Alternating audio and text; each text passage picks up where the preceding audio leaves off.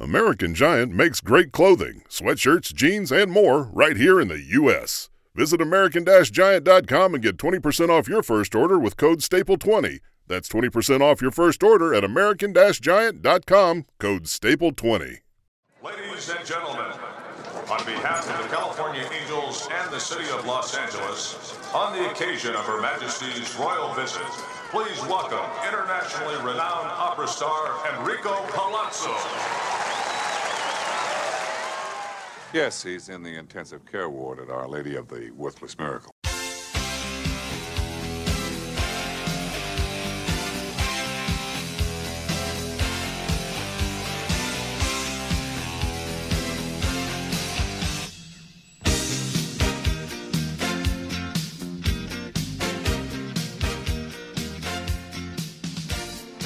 Utah, give me two. Hey, everybody, look at that. Boy, I've done that a couple times recently, Ben. I don't know what's wrong with me. I'm usually so organized and professional, but it's a Palazzo podcast. 2 L's, 2 Z's. Welcome in. I'm Michael Govier. He's Benjamin Chase. It's a Prospects Power Half Hour. Today we're going to look at the Blue Jays and the Phillies, the next big three with our prospects. And the prospect gurus are going to tell you who they think the next big three are for each system. We'll give you the first overall top three as they see it, and then the next big three. And you already heard his voice as I accidentally hit the live button, but hey, that happens, you know. I make mistakes. I'm a human being. But we're going to welcome in the one and only Jeff Pontus is live here from Baseball America. Jeff, welcome aboard. It's great to have you make your debut here on the Palazzo podcast. Thank you for joining us. I'm excited to be here, man. I've been, checking you guys out for a couple years now and, following along. So, and know Ben, obviously, from years ago. So, yeah, excited to get into this. Yeah, Ben is the man. Ben gets all these guests here. We've been doing this series. We've been doing 2 teams per show over the last few weeks here. We're finishing up this sector today, right, Ben? So this is exciting, and you're the man who makes it happen. I'm just glad to be aboard. Well, I worked with Jeff back in the day with Prospects Live, and was, know of his stuff, and actually knew of his stuff before that, and so I've kind of been following his stuff for a bit, and kept following his stuff as he's worked with Baseball America, and so but as we were getting into things and started kind of bearing down, I thought, I definitely want to make sure I have somebody from BA involved with this, and looked and thought, I wonder who is doing the Phillies or the Jays systems, and lo and behold, Jeff did the Blue Jays system, and I thought, I bet you Jeff is definitely seeing a lot of the Phillies folks because their systems are up where I know Jeff lives, and so he's definitely seen those guys, and so he would be a good guy to have on, and so that's why I got a hold of him, and here we are. So, yeah, absolutely, Jeff. Isn't that awesome? I mean, do you think you have an extra insight because of what Ben said there? Yeah. I mean, I cover the Blue Jay. I mean, it's my job. It's my full-time job now. I've been, blessed over the last year to get hired and be able to do this every day. It's an absolute joy. Made me a much happier person, frankly, than having to do sales jobs and, cranking out another 40 hours, 50 hours in the side hustle. I think you guys know what that's like. If it's a passion and something you're obsessive about, it doesn't necessarily feel like work. So, I tell my boss every day, I feel like I wake up in the morning and run out into Yankee Stadium. I get to work for BA. So it's great. Yeah, it's awesome. I got to see a lot of Phillies this year, and I saw every Blue Jays affiliate with the exception of Vancouver. And because of how late those games are, and they have pretty good broadcast there in the Northwest League, I was typically able to come home from the park. I'm cutting video and writing notes, and I could, slap on a Vancouver game. So I watched a lot of these teams this year for sure. And then, I had opportunities to see Clearwater early in the season. I got to see Jersey Shore, and then I got to see Reading and Lehigh Valley. So pretty much all the Phillies affiliates as well. Philly folk. Hell yes. The Philly folk. I lived in Manayunk for a minute in Philadelphia once upon a time back in 2019. So I right around the corner there from St. Joe's University, and a beautiful little, in fact, Manayunk was in a movie recently, Hustle, Adam Sandler's basketball movie last year, when they're doing that hill he's working with his prospect there, and they're going up that hill. That hill is Manayunk. Manayunk is basically a town on a hill, not just a hill. I'm talking like a hardcore hill. If you went down to Main Street or to hang out in the main area of town, you had to go up these massive stairs to get back up to Manayunk Avenue, which is the street we lived on. It was crazy. It was wild. Get those roast pork sandwiches, though, man, at the Knicks. It's my favorite sandwich in the world. I love Philly. Okay. I love Philly food. So my wife's from Jersey, and I had a lot of friends that went to college at Drexel, etc. So we used to shoot down there a lot. Oh. Well, I'm so glad that you said that, because so many people say it's too much hype for the cliched cheesesteak set places like Geno's and stuff. I want to hear something different like that. I do. I want to hear a fresh steak. It's Gabibbles on South Street, man. That's the spot for cheesesteaks, too. I also like By George in Terminal Market, which isn't too far from Knicks. I got my spots. I've been all over. I've been to Philly many times. I've been everywhere, man. All right, that's cool. Well, hey, this is only a half-hour show, so we got to get down to it. It's time to dive in. We went a few minutes early from 5, so those of you that are just joining us, thanks for popping in. Let's get into. I thought we'd start with Philly since we're talking about Philly. Why not start with Philadelphia? And Ben, I wanted you to lead us off with your top 3. So we'll talk about the top 3 real quick. We'll see if Jeff disagrees, gives his own top 3, and then we'll do the next big 3 from there. So go ahead, Ben, take it away. Well, and this is actually something this organization has struggled with, and it's interesting. Right now, I think it's fairly consensus the top 3 for the Phillies is 3 arms, and it's something that they've struggled to develop recently is pitching. And I've got Andrew Painter, Mick Abel, and Griff McGarry. And that's right now, you kind of look around, no matter where you're looking at, most places have those 3 names at the top of their list. So, yeah, no, totally agree there. I had the opportunity to see all 3 of them in the same rotation toward the end of the year in Reading. I think it was actually McGarry's last AA start in Hartford. And it was, McGarry on Friday night with Andrew Baker, too, who's actually another arm that they drafted a couple of years ago, who's a really exciting guy up to 100 miles per hour with a nasty curveball. Followed by Andrew Painter the next night, and then Mick Abel on Sunday. It was like the traveling stuff plus road show or something. I mean, it was like seeing the Beatles of pitching prospects, So I was all gassed up for that one. But yeah, I mean, I traveled around. I saw a majority of the pitchers that were in our top 100 list. I think Andrew Painter is the best of the bunch. I saw Grayson. I saw Yuri this year. Slight difference. You want to like rank those guys however you want. Grayson first, Yuri first, fine. Personally, I think, Andrew Painter, the power on the fastball, the shape on the fastball. He's a guy that gets a lot of ride, 18 to 19, sometimes 20 inches of induced vertical break, from a higher slot, but he's really able to land everything.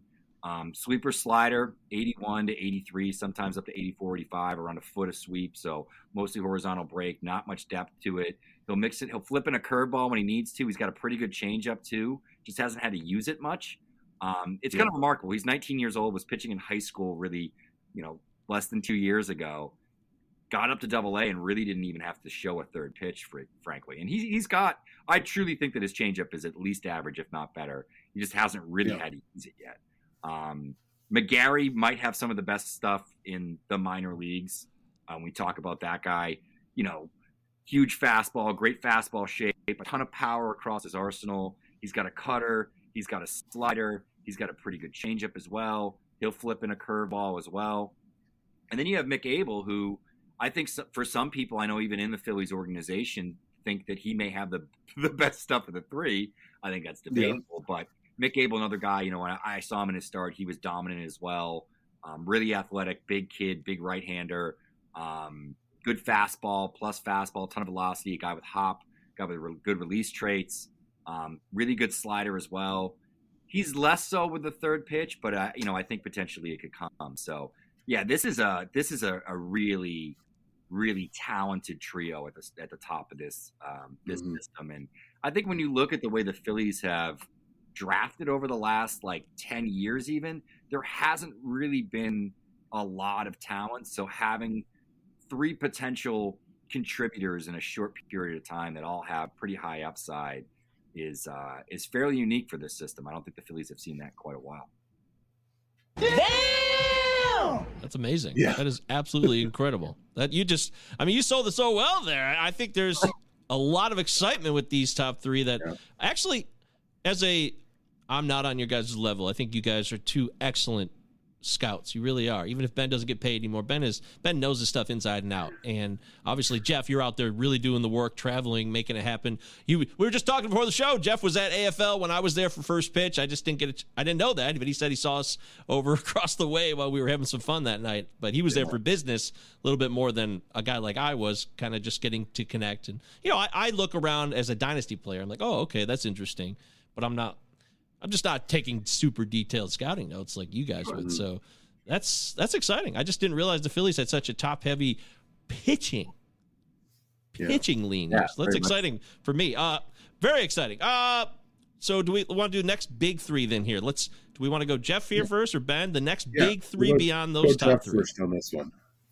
You go Jeff first on this one. Yeah, sure. So three guys I have here, their first-round pick, Justin Crawford, son of Carl Crawford. Really, really unbelievable athlete. Big, projectable strength, super fast. Shocker there, right? He's got feel to hit. I really think it's a matter of developing the swing path to sort of tap into the raw power that's there. There is strength. There's bat speed. He's a really interesting prospect. Probably more raw than what you're, necessarily looking for. It's a wait and see, particularly from a dynasty league sort of perspective. He's a guy that you take in, you hope that it pops over the next couple of years and you get a big return on your investment, but there's probably going to be some wait and see there. Another guy is Hao Yu Lee, who obviously, Asian import, second baseman, sort of a bat first second baseman, contact over power, good approach. I think he's a guy who doesn't chase too often, doesn't miss in the zone a lot. Really good swing decisions. He's a pretty mature player, and he's a guy that I think is a big up and comer potentially for the Phillies. And the last guy I'll throw out here is another guy that they drafted, Gabriel Rincones, drafted this year. Fairly big power in college. He was a JUCO guy, and then sort of came in. So he hasn't debuted, not a ton of sort of experience there with Rincones, but he's an interesting name, and I think you'll see like within this system that there are these guys that are sort of like it's a big delta between the top and the bottom. Carlos De La Cruz is another guy we saw in AFL, big tall guy, a lot of tools, but it's questionable in terms of tool. If he really gets to it. There's kind of this group of players here, and then some other international guys. I know that Ben might point out. And that has been the Phillies' history as they have gone in their past big tools, and sometimes that's been what's been them both. I mean, especially in pitching development, but in hitting too, and that's kind of where having three guys like they have on the pitching is such a big deal. But I have Crawford and Lee both on mine. I also have William Bergolla, who's was the kind of their big money guy that they signed last year. The thing that really, really impressed me this year out of his performance, and granted, it's Dominican League. You can say what you want about that, but everyone who had a chance to report on him from down there says he is extremely advanced in his eye. He really did well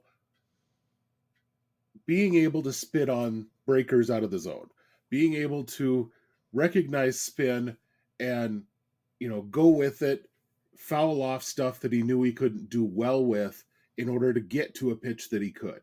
And that's for a guy in his first attempt at pro ball to be able to have that kind of pitch recognition.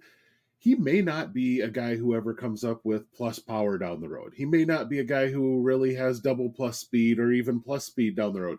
But if he has that kind of pitch recognition, he's going to be a pain in the butt to get out. And for all intents and purposes, it sounds like he can play a decent defense. If he can do that, he's going to have a major league future. And for most 17-year-olds, that's a pretty darn good scouting report to have. You know, if you can at 17 already have some skills that translate up the line, that's a big thing. And those are some big things to hear on somebody that young. Yeah, and I mean, the numbers, the data backs it. It's only 83 plate appearances, but 12% chase rate. He didn't miss a single pitch that he swung at in the zone and had a 98% contact rate over those 83 at-bats. So I'd say, yeah, pretty advanced hit tool there. And then, you know, with any of these guys, it's a really good building block. You know, obviously, if you look at like the exit velocity data, it's pretty bad. But he's so young, and it's such a small sample size that you sort of have to assume that as he gets his man muscles, that can change dramatically. You know, think about what you look like at 17, 18 versus what you look like at 24, 25. It's a pretty big difference. Yeah. Now, Lee is a guy, I watch him hit, and he reminds me of a guy that, as a Braves fan, I've always hated, but at the same time respected, and that's Jeff McNeil. Because McNeil is a guy who just drives me bonkers because the Braves never seem to be able to get him out. He never really hits a big home run against him, never really even seems to do big damage against him, but they never can get him out. And that's the type of hitter that it seems like Lee is. Whenever I watch him, I don't think I've ever seen him get big hits, but I don't think I've ever watched him get out either. So he's just that type of a pesky hitter that he works counts, and I've watched him face some pretty solid pitchers, and he'll work the count, and then he'll just tap one over the shortstop's head, you know, or he'll flip one between the first, second hole. And you're just like, well, God dang it. You know, if you're a pitcher, that just frustrates the crap out of you, you know, and then you got to go against the next hitter. And after that, you're probably a little frustrated. And that might be the guy you serve the meatball up to, and it ends up 3 rows deep in left field. Well, then that's exactly what a hitter like that does. Yeah. And so that's the value of a guy like that on your team. So. Okay, well, there it is. We'll talk about Philadelphia, the streets of Philadelphia. It's kind of a sad movie, actually. We should need a more upbeat Philly tune. Probably Philadelphia Freedom, maybe, by Elton John. Maybe that helps. Maybe some Meek Mill. We can just throw out some Meek Mill. That might be best. But I'll tell you this. He stole some 4 Tops, something like that, right? Oh, yeah, let's go. Yeah, you know, this is morbid again, but I went to the place where Teddy Pendergrass got in that terrible car accident on this awful bend one night. I just had to go check it out because I loved Teddy growing up, and I just like, oh man, that's where everything changed. And I'll tell you, it was quite a bend, folks. Quite a bend over there. All right, well, if you guys have comments, jump in the live chat. We got Jasper saying, here we go, 2 L's, 2 Z's, of course. Good to see you, brother. And Chad says, here to pour one out for Mike Radcliffe passing away. Yeah, I don't know up who in this he is. area, up in the Minnesota area, you kind of had a group of Terry Ryan and Tom Kelly and Ron Gardenhire and Mike Radcliffe that really built up that Twins organization in the late 80s into the early 90s. And they stuck around when the organization kind of went through losing Puckett and having some other stuff that they didn't expect to happen as they were kind of rebuilding the team a little bit in the mid 90s. And so they had to rebuild, and they came back strong in the early 2000s with Mauer and Morneau and those teams. Mm-hmm. And he was there through it all and did the drafting, did a lot of, he's one of the more respected scouts you'll ever meet. Mm-hmm. And, won't meet now. He's sadly passed away. He's been battling cancer for, 6-7 years, I think now, but really has been, the guy's won, I think, just about every award that a scout can win.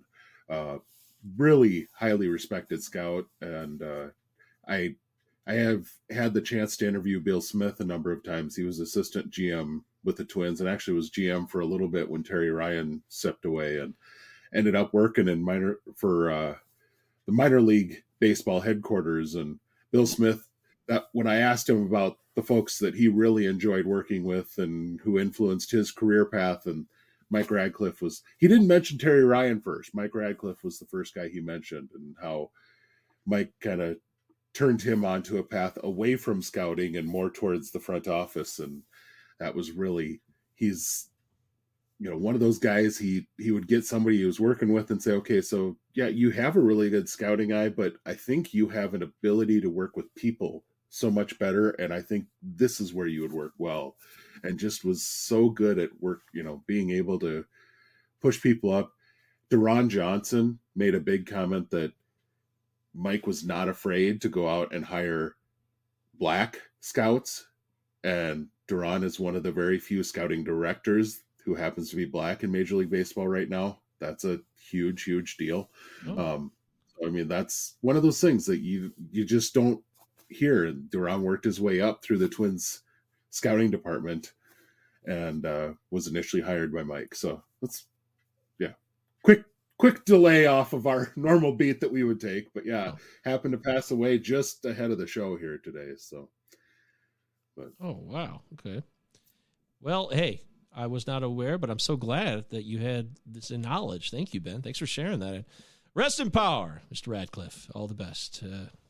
Man, but you know what's great? Now we lose. Yeah, now we can get people. into. Yeah, but we get to have fun again. Life goes on. Yeah. I'm sure even Mr. Radcliffe would agree. He'd want baseball to carry forth the next generation of prospects, and that's what's so beautiful about baseball. We can share and we can commiserate about the people we lost, but we shared the game with them, and then we can continue to share with others. And that's why baseball will always grow, folks. People say baseball won't grow. I did the PitchCon thing last week. I talked about baseball has its challenges. It always will have its challenges, but it also will continue to grow. It's not really my responsibility to grow it, but just through a natural love of the game for guys like Jeff and Ben and myself, it's going to continue to grow. It always will. Don't worry about the future of baseball, folks. It's in good hands.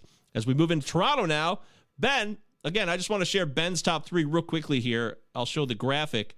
And Jeff, I want to see what you have to say about Ben's top three Blue Jays prospects. So here it is. Any disagreements, Jeff? I am. I'm lower on Barger by a little bit. I have him 4 in the system. Gabriel Martinez, I have in the teens. For fantasy, he definitely gets a little bit more of a bump. It's great bat to ball skills. There's a lot of power there. Even when he was sort of struggling early on in the season, when I saw him down in Dunedin, he was impressive. And he's one of those guys where he's somewhat divisive among scouts. Folks that I speak with, through my handbook process, doing the reporting on the Blue Jays system. And, there's guys who love him, think he's, potentially a top 10 guy in the system. There's other guys that are a little bit more lukewarm because it lack of defensive position. The approach is really, really hyper aggressive. He does like to swing outside of the zone. That said, he's got special bat to ball skills. He's got above average power. And, we saw like a guy like Curtis Mead improved his swing decisions tremendously as a young player. And, it sort of catapulted him into the next sort of echelon of prospects. So it wouldn't be shocking to see Martinez take a step forward. He's still a young player. It was a really good breakout 2022 for him for sure. Barger, same thing. He had a great season. There's contact. There's bat to ball skills. There's defensive ability. I don't know if he necessarily sticks at shortstop long term. I do think he sticks in the dirt. Could play multiple positions.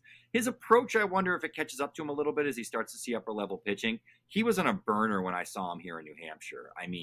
He was just on fire for the month and a half that he was here or whatever, and was hitting everything, just seeing beach balls. So we'll see if that continues. It was a big improvement for him versus the kind of player he's been since he's gotten drafted. He struggled. He was on the inactive list in 2019, dealt with a pandemic, comes back in 2021. And I guess he really recommitted himself. He had a child over the off season. I don't know if it's his wife, girlfriend, partner, or whatever. But they said, the Blue Jays internally, the feedback I was getting was that he really sort of focused in.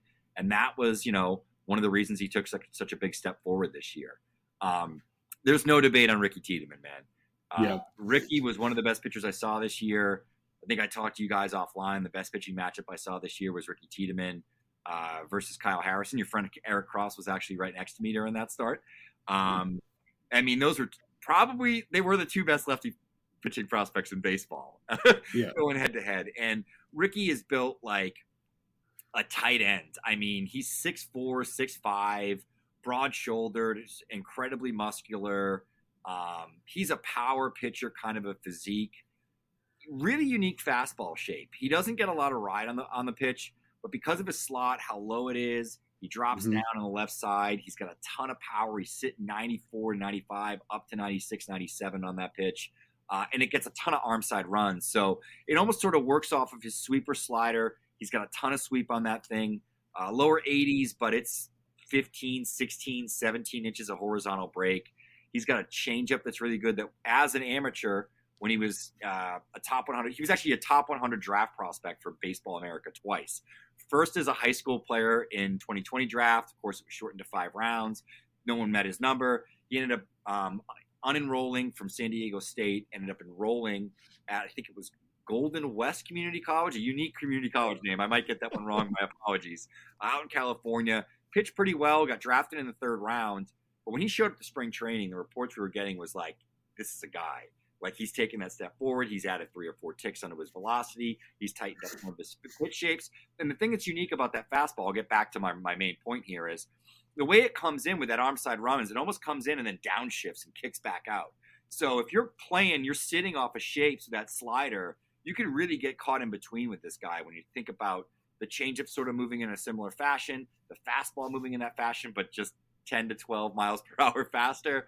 And then you got the sweeping slider that can just come in on the hands of lefties, on righties. He can back foot, he can front door it to lefties. He's got a ton of control. And he can just get guys to expand the zone. I think that's something that Ricky does probably as well as anybody. So he's one of the best pitching prospects in baseball. Really exciting guy. I know there's been some whispers he could be up this year. I don't know if they get that aggressive. That's pretty aggressive when you consider his background. But I think the fact that he's mentioned that way kind of puts things into perspective. So, yeah, I agree there. If you want me to throw my other 2 guys out there, I can. I got another 2 arms. One being Yosver Zulueta. Really interesting backstory with this guy. So he defected from Cuba in 2019, came over, signed, injured his elbow, had to have Tommy John surgery. He missed all of 2019, rehabbed over the 2020 season, comes back.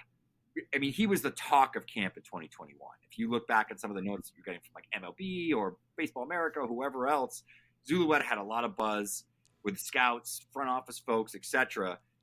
First batter that he faces in that 2021 season, he goes to cover first base, blows out his knee, misses the rest of the season. So we never really got this. This guy has been sort of waiting. He is 24, but I think when you consider the backstory and some of the things that he's had to go through, the fact that he came out, pitched as well as he did, made it up to AAA is pretty impressive. And much like Ricky, they sort of had to throttle down his innings a little bit later in the year because he threw 70-something innings pretty quickly. He hadn't seen that work in 3-4 years. So you got to consider that. You got to consider the process with defecting from Cuba. That said, the stuff is nuts. His fastball sits 98 miles an hour, touches 102. I saw it touch 102 on my gun. TrackMan confirmed 102 miles per hour. That is crazy. His slider is actually even better. He's got a slider that does sweep, gets a little bit of ride too, and it's a really unique shape, and it's got a ton of power. For a sweeper, usually they're low 80s, and he's throwing that thing in the mid to high 80s. He's got a really good changeup, and he's got 2 variations on the fastball. He's got a sinker and a 4-seamer. There's some, he's another divisive prospect, but there are some scouts that truly think this guy is a starter, and I can tell you that the Blue Jays turned down trades, and they're a competing team that was looking to improve. Yeah. He was not. He was off the list to be included in any trades, and I think that sort of speaks volumes. So he's one guy. The other guy I'll mention is Brandon Barriera, prep pedigree, another lefty. He's actually very similar in terms of style to Ricky Tiedemann. Sweeping slider, a lot of power, athletic. Not as big as Ricky. He's not small, but he's like 6'1", 6'2" versus Ricky's giant size. Shows a little bit of a changeup too. He's a really interesting guy. And, I think when we see the way pitching development has gone in this Blue Jays system recently, they do a pretty good job. So he's one that I'm really interested in. Did you know that we sold out and we now have advertisements? Yeah, we've gone mainstream.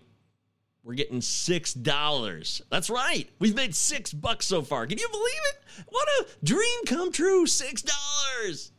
Anyways, I wanted to give you some preparation, some time to be cognizant that a commercial is coming your way. I'm not just going to throw a commercial mid-sentence on you. I wouldn't do that. I respect you, and I know that's annoying.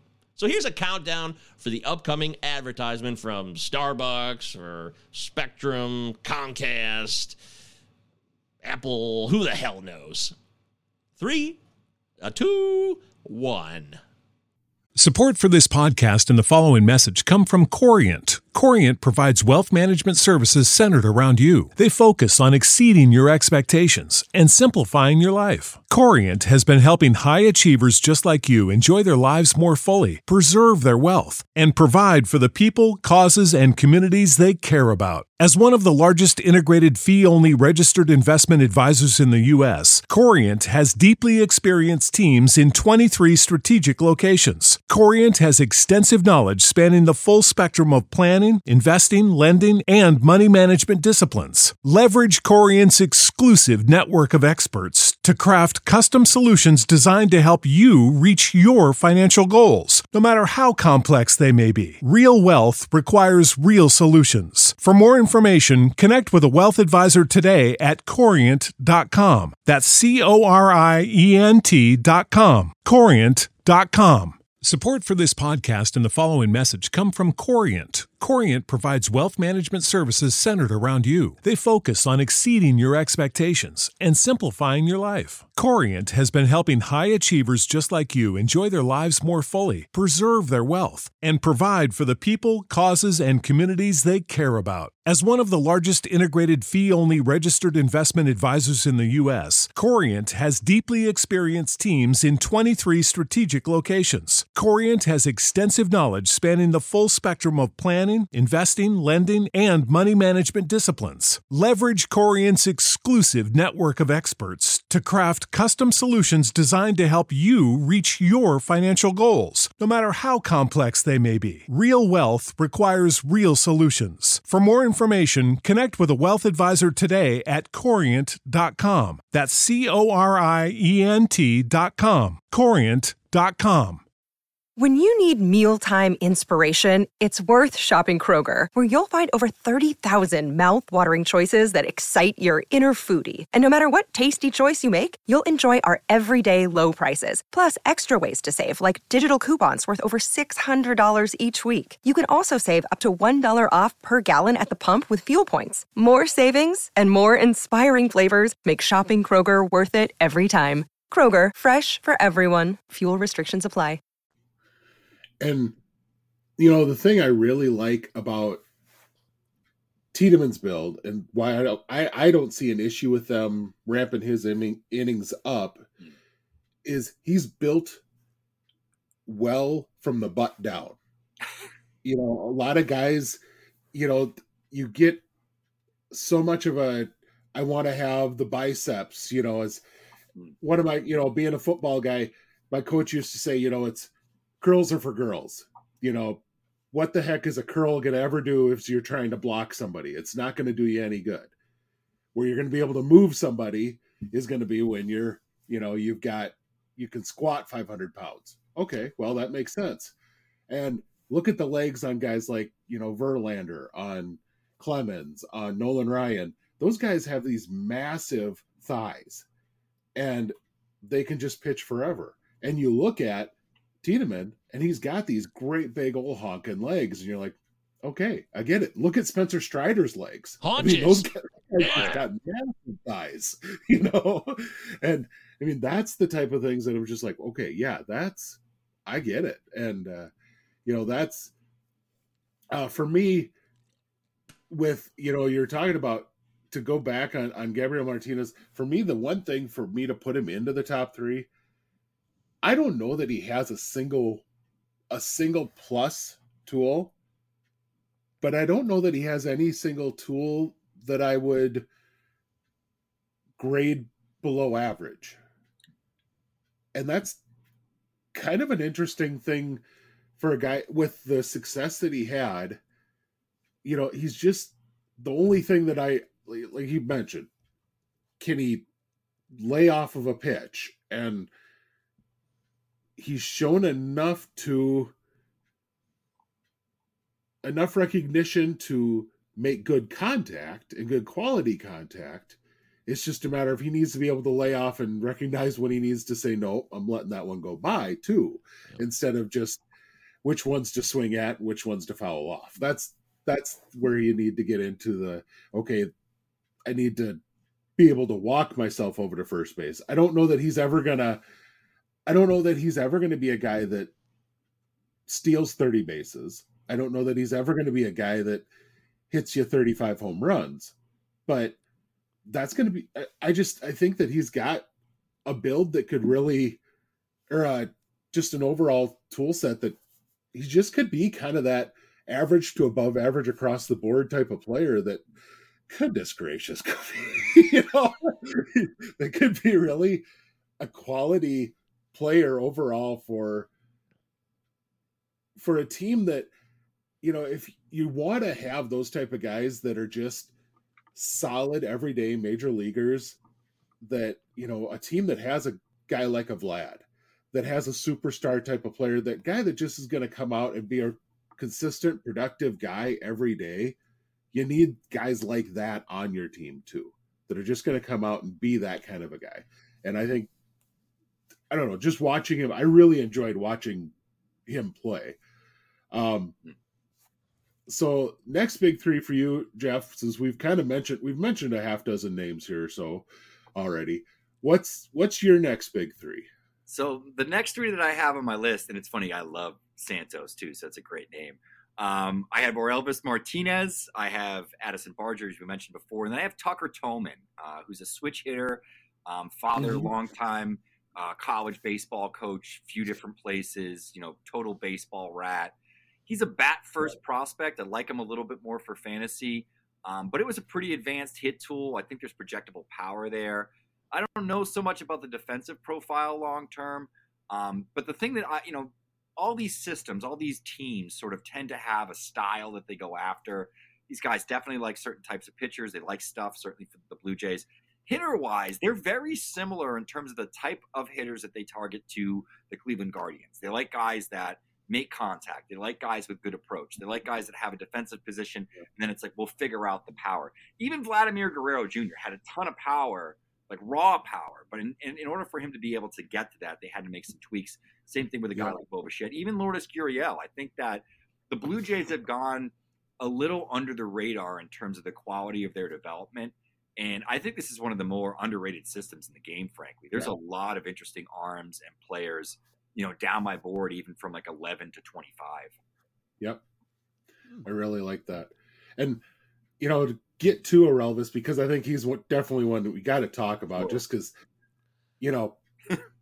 the raw tools there are just holy cow, but you got to make contact. I mean, when he does, ball go far, when he hits it, it's a sound, but it's just, the selection is not great as to what he swings at. But man, when he gets a hold of one, there aren't many guys who make a sound the way that he makes a sound when he gets a hold of one. And it's fun to hear, but and even in the field, you watch him play and you can see the raw athleticism. So, I mean, there's still a lot of an athlete there, but man, there's just so much. Every now and then he'll go, on defense, he'll go after a ball, and it's like he just got so jacked up that, hey, I made this really cool play, and he'll throw it over the top of the first baseman's head. And you're like, dude, you made a great play to get to that ball, and then you got yourself so jacked up that you threw it. You had plenty of time to get that runner, and you got so jacked up that you threw the ball way out. Come on. So he's an interesting one. I think like the hands and actions, as you said, at short are fine. A lot of it's just the internal clock.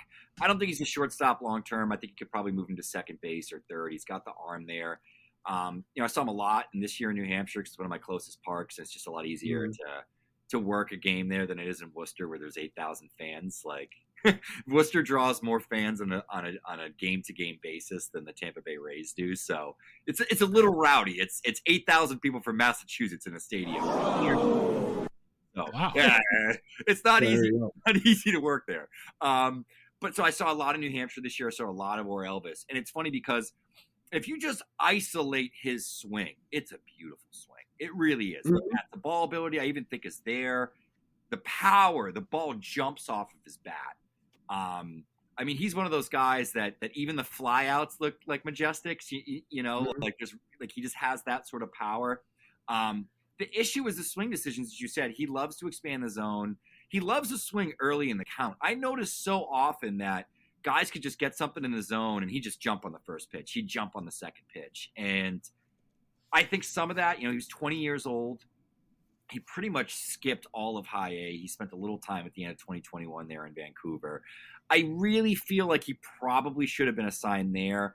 The other thing that was going sort of for him heading into the season, he had a tremendous training camp. He had a tremendous spring training. This was a guy that, in terms of his performance with the major league team, people were raving about it. It seemed like his approach was better when he was around the pros. He was, the mentality was good, showing up to the park early, putting in the work, listening to the veterans. He was really well liked. And it seemed like he got to New Hampshire and just wanted to hit tanks. I mean, he hit 30 home runs. He set a New Hampshire record, and I think that's pretty substantial when you consider some of the guys that have spent full seasons in New Hampshire. Guys like Bo Bichette, guys like Lourdes Gurriel, guys like Vladimir Guerrero Jr. The fact that he hit 30 there, I think is something to not totally dismiss. I think that we're sort of recalibrating our expectations a little bit with Orelvis. But I don't think that he's all that much better or worse of a prospect versus like Addison Barger. I think there's some similarities there, just in terms of approach. And he's still so young. He's going to end up repeating the season at AA. He's going to end up back at New Hampshire at least to start the year. It wouldn't surprise me if he does put in the work in the off season, tries to have a little, because I felt like it wasn't even necessarily pitch recognition as much as he just didn't have a plan at the plate. Like it was like Maikel Franco. And if you remember when Franco came up, Franco had all this contact and power, but he swung at everything. Like Franco never had an approach and never sort of figured out, like, these are the pitches that I should swing at. These are the pitches I should lay off of. When I see this cue out of the pitcher's hand, I should lay back. If I see this cue out of the pitcher's hand, I should jump on it. And that's the sort of stuff, just, split-second decisions you have to be able to make. I think it's just he had such innate ability as a hitter that, he's just got out of his approach. And the fact that he still hit 30 playing poorly, I think, is kind of remarkable. Yeah, which, I mean, and that it says something about how good his swing is, that he powered out 30, how strong he is that he powered out 30, because that he made some mistake swings that still left the ballpark. Yeah. That he swung at some pitches that he probably didn't get best wood on that still somehow left the ballpark. Because he was swinging at everything. So that he swung at some stuff that he probably didn't get best wood on. And that's what makes it remarkable that he did get that. And so it's hard to really evaluate for sure where he's at as a hitter. But so much talent. Can I ask you guys something real quick? Because, they got rid of Teoscar Hernandez. Do you think this had anything to do with that? Like the possibility that Orelvis could be a part of this team in the next year and a half? Jeff, go ahead. I think some of it was just trying to move some assets around that they had. They ended up obviously acquiring Varsho in the Moreno trade. So I think some of it was like, hey, we can trade some pieces out now, get some stuff back, and we'll sort of see how everything shakes out. I had seen, so they had acquired Adam Macko, I believe, was who they acquired back. Who else was in that trade? Was it Eric Swanson, who's really not much of concern? Yeah, Macko's kind of interesting. Yeah. I think it cleared some 40-man spots, which is something they were looking to do.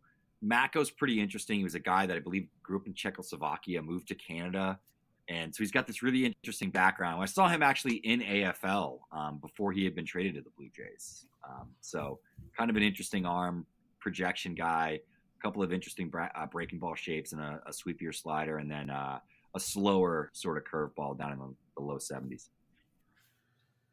But so then I guess I will say my other guy, and you mentioned him, my other next big three guy is Dayan Santos. And he's got some definite issues with putting the ball in the zone. But when he does, it's really electric stuff. And there's definite third pitch concerns there too. But gosh darn it, Lisa, it's just really fun to watch stuff when you get him on the mound. And I don't know, it's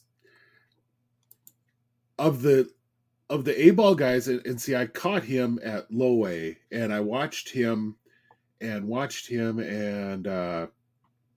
AJ Smith-Shawver are the two guys that I compared, or that I watched at low A.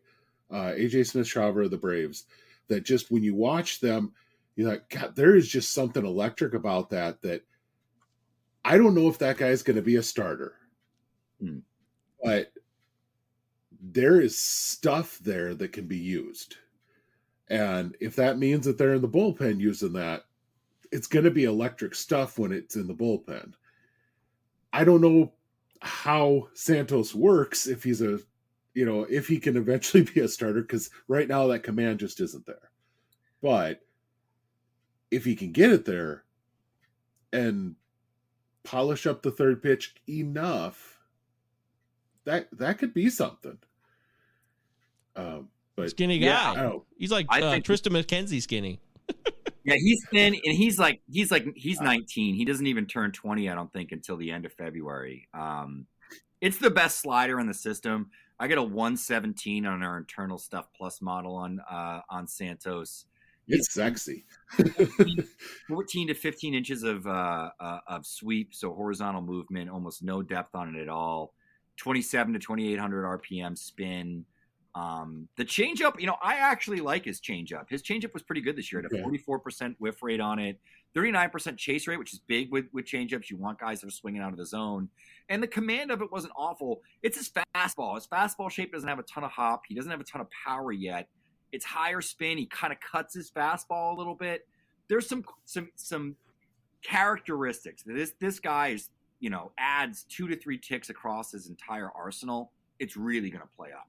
If he's more 93 to 96 on that fastball, he's going to get a little bit more hop on it just because of the natural spin. And some of it might just be adjusting the spin axis on it, so it just gets a little bit more efficient movement on it and sort of rides on that plane a little bit more. It will play up the slider. If that slider is at 82, 83, with that kind of movement, even if he loses an inch or two off of it, it's all right because he can sort of back it up if he needs to.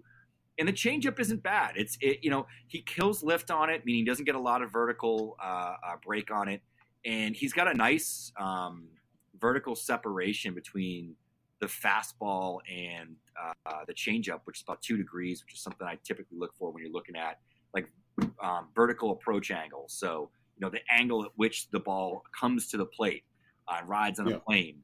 When you have more than 2 degrees, that's typically significant. If you've read Tyrion Alexander's article on tunneling, that's typically sort of a cue that it's tunneling pretty well off of the fastball. So I don't mind his changeup so much. I'm hoping he can improve the fastball shape a little bit, maybe add a little bit of power. He's one of these projection arms in this system that's really, really interesting. They got another guy, Kendry Rojas, a little bit lower in the system. Same deal. Really interesting guy. I like this Blue Jays system, as I've said before. I think it's deeper than people think. There's a guy like Hagen Danner in the system, converted catcher. Yeah. He's actually a two-way guy in high school. I mean, when I saw this guy in AFL, he was 6 to 7 to 8 with a banger, just an absolute hammer curveball that he could bust out of the same release point. Guys were swinging and missing on everything. It's just been a health thing with him. If Danner's healthy, he's on the 40-man roster. He's been on the 40-man roster for 2 consecutive seasons now. He's a guy that could be up in Toronto's bullpen and potentially, give them some high leverage innings. The strike throwing hasn't been bad. I think when you consider the age, kind of maybe not worry about it as much because the guy was a converted catcher, spent the first couple of years of his professional career as a position player. Yeah, and he was a favorite of mine when he was a draft prospect. I liked him a lot. Coming out, I thought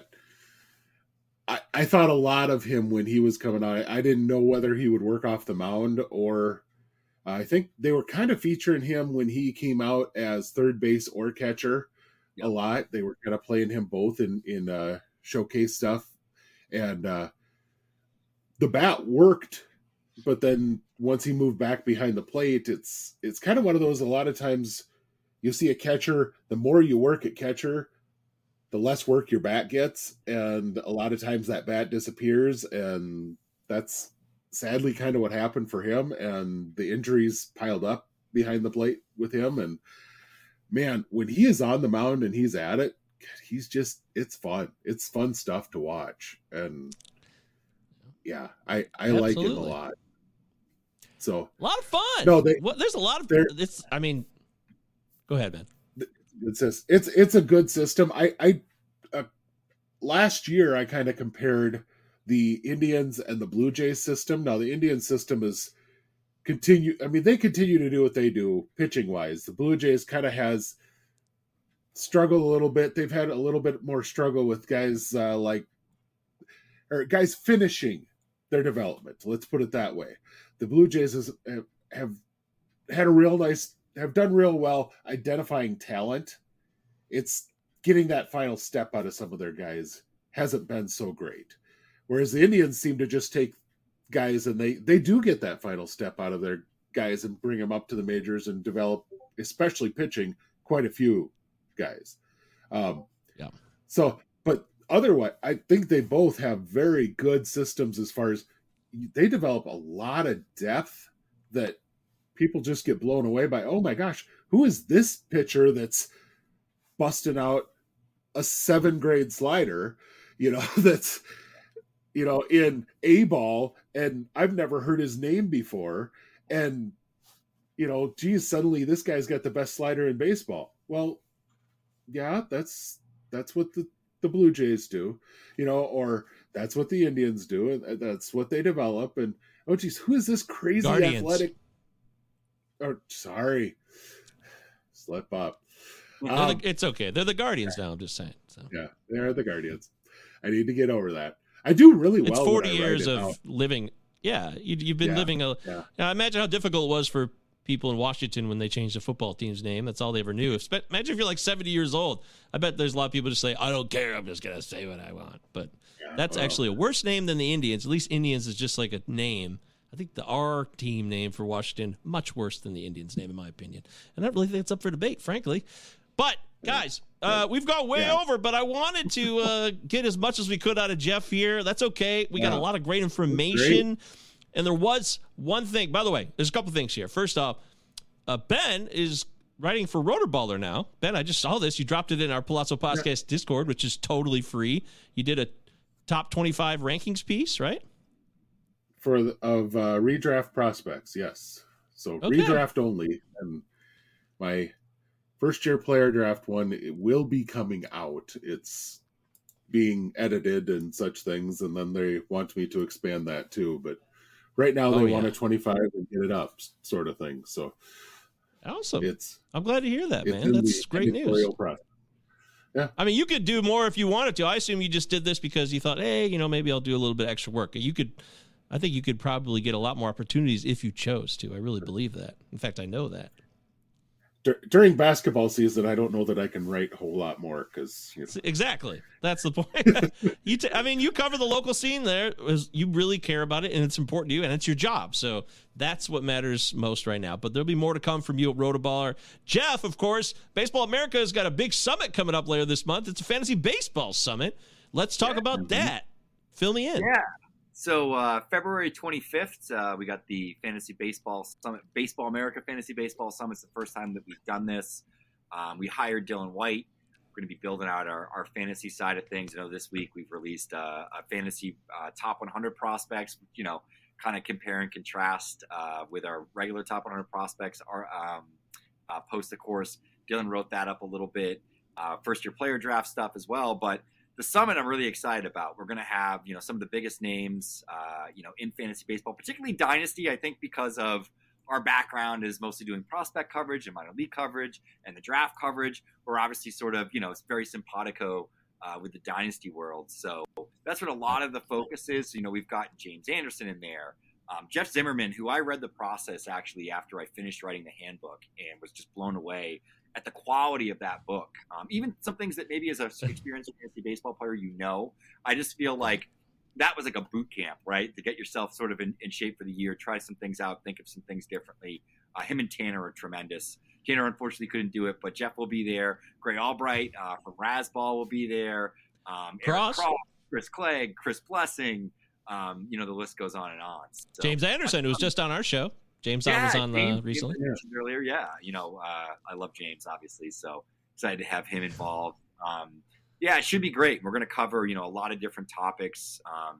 We're going to have Rob DiPietro involved in doing some of the NFBC stuff that he does. I love Rob. Love listening to his Pull Hitter podcast. Was on it a couple of weeks ago and really enjoyed talking with him. So I'm just trying to involve, as many folks as I possibly can in the fantasy industry, and get their names out there, give them an opportunity to, a platform. It's going to all be hosted right on the Baseball America website. Sort of, get their names out there, maybe get exposed to some other fans, some other readers, some other listeners that maybe aren't familiar with their work. Because I know that there are some crossovers with Baseball America, and there's probably some folks that maybe are, getting into fantasy for the first time or aren't necessarily as hardcore in terms of the stuff that they read and follow. So, my hope is to get out there and just add a little bit more to the community. I think anybody that's been involved in fantasy baseball for a long period of time realizes that community of folks and the people you get to know along the way is, really the best part, not even to be corny. It really is. Some of my best friends are from fantasy baseball. And I said this on the Pull Hitter podcast last week. I mean, I started writing about baseball when my daughter was born in 2013. And from then I've grown. I started a website. I've worked at Razzball for a long time. Started Prospects Live with some of my friends. Was able, to be fortunate enough to have the opportunity to then go and do this full time with Baseball America. And the entry point was fantasy baseball. So I think it's a great way. We talk about growing the game. I think fantasy baseball. I think any of these things that are fun, a way that you can get interactive and sort of learn your own path within the game and the things that you find interesting. I think that entry point is really great with fantasy baseball. And we've had some good folks like, Eric Cross and others that I think really do a good job of sort of being an entry point for a lot of people into the fantasy baseball and prospect world and minor league coverage, etc. The more the merrier is how I look at it, man. Yeah. Absolutely. I love it, man. I'm all for it. By the way, two things. Dylan White, I didn't really know who you were. Again, I'm clueless. Doesn't mean I know everybody or know everything. I'm not all knowing here. But Dylan, sounds like you're a really cool dude who knows his stuff, so hope to get to know you someday soon. I called out, I didn't mean to, I called out Derek Carty last week on the PitchCon thing I did. I didn't really call him out. I just said how I saw him twice at the last two First Pitch Arizonas, and I passed him by a few times, and I saw him milling around a bunch of times, so I never actually talked to him. And then he hit me up on Twitter last week. He was like, hey, man, I'm down to talk with you anytime. Let's hang out. So you're right. It's just really one conversation away. All you got to do is tell somebody, hey, I'd like to get to know you, and most people are amenable to that. One other thing, I don't want to blow up your spot with the Summit. I will say this just because I think it's funny, and there is nobody who's more honest than Jeff Zimmerman. Jeff Zimmerman he can't help but just tell you exactly what he's thinking at all times. And I was talking to him in the hallway at First Pitch back in November. I started talking about prospects. He's like, I don't do prospects, man. And I'm like, what? Oh, I'm sure. It was just a funny line to feel he's going to be on the Baseball America panel, but you also want to have a balance. I get it. I just thought it was funny. I want him to talk about some of the work that he's done on the rule changes. If you haven't gotten the new the process book with him and Tanner, they go into some of it, and Jeff in particular did a lot of that work, and I thought it was great, really insightful. Yes. And even somebody who saw 100+ minor league games last year and was very experienced and had sort of firsthand anecdotal feelings on the pitch clock and the checking in terms of the throws to first base and some of those things. It was just good to get another set of eyes that was data based. And Jeff is a legend for the reasons, for those reasons. I mean, he does great work and he does the background work to make sure that, he's got tangible data that backs the things that he says. And I really appreciate that. 100%. All right, well, there it is. Make sure you follow Jeff on Twitter. It's Jeff, like Jeffrey from Toys R Us. If you're old like me, that's what I think of when I see it spelled Geoff. Geoff. Nice. Jeff Pontus on Twitter. Jeff Pontus BA. Of course, Big Gentle Ben on Twitter. I'm at MJ Govier. Palazzo Podcast. Utah. 2 L's, 2 Z's. Give me 2. That's how we do it here. Thank you so much to Jeff. This was a great show. We hope you guys took away some excellent pieces of information on the Blue Jays and the Phillies' next big 3. Donovan says, great show. Thanks, everybody. Until next time, I'm Michael Govier. He's Jeff Pontus. And that's Big Gentle Ben. We'll catch y'all. He's working Rotoballer now. We'll see you guys next time. Power prospects is a curious thing. Make a person trade everything for a king. Wander Franco is your one true love. For a prospect, you'll trade all the above. Don't need money, don't take fame. Don't need no credit card to ride on this train. It's strong and it's sudden, it's cruel sometimes, but it might just save your life. That's the power of prospects. That's the power of prospects. You know how to book flights and hotels. All you're missing is a tool to plan the travel experiences you'll have once you arrive. That's why you need Viator. Book guided tours, activities, excursions, and more in one place to make your trip truly unforgettable. Viator has over 300,000 travel experiences to choose from. Everything from simple tours to extreme adventures and all the niche, interesting stuff in between. So you can plan something that everyone you're traveling with will enjoy. Real traveler reviews give the inside scoop from people who've already been on the experiences you're considering. So you can plan with confidence. Free cancellation helps you plan for the unexpected. And 24/7 customer support means you can travel worry-free. Download the Viator app now and use code Viator10 for 10% off your first booking in the app. Find travel experiences for you. Do more with Viator. Save big on brunch for mom, all in the Kroger app. Get 16-ounce packs of flavorful Angus 90% lean ground sirloin for $4.99 each with a digital coupon. Then buy 2, get 2 free on 12 packs of delicious Coca-Cola, Pepsi, or 7-Up, all with your card. Shop these deals at your local Kroger today, or tap the screen now to download the Kroger app to save big today. Kroger, fresh for everyone. Prices and product availability subject to change. Restrictions apply. See site for details.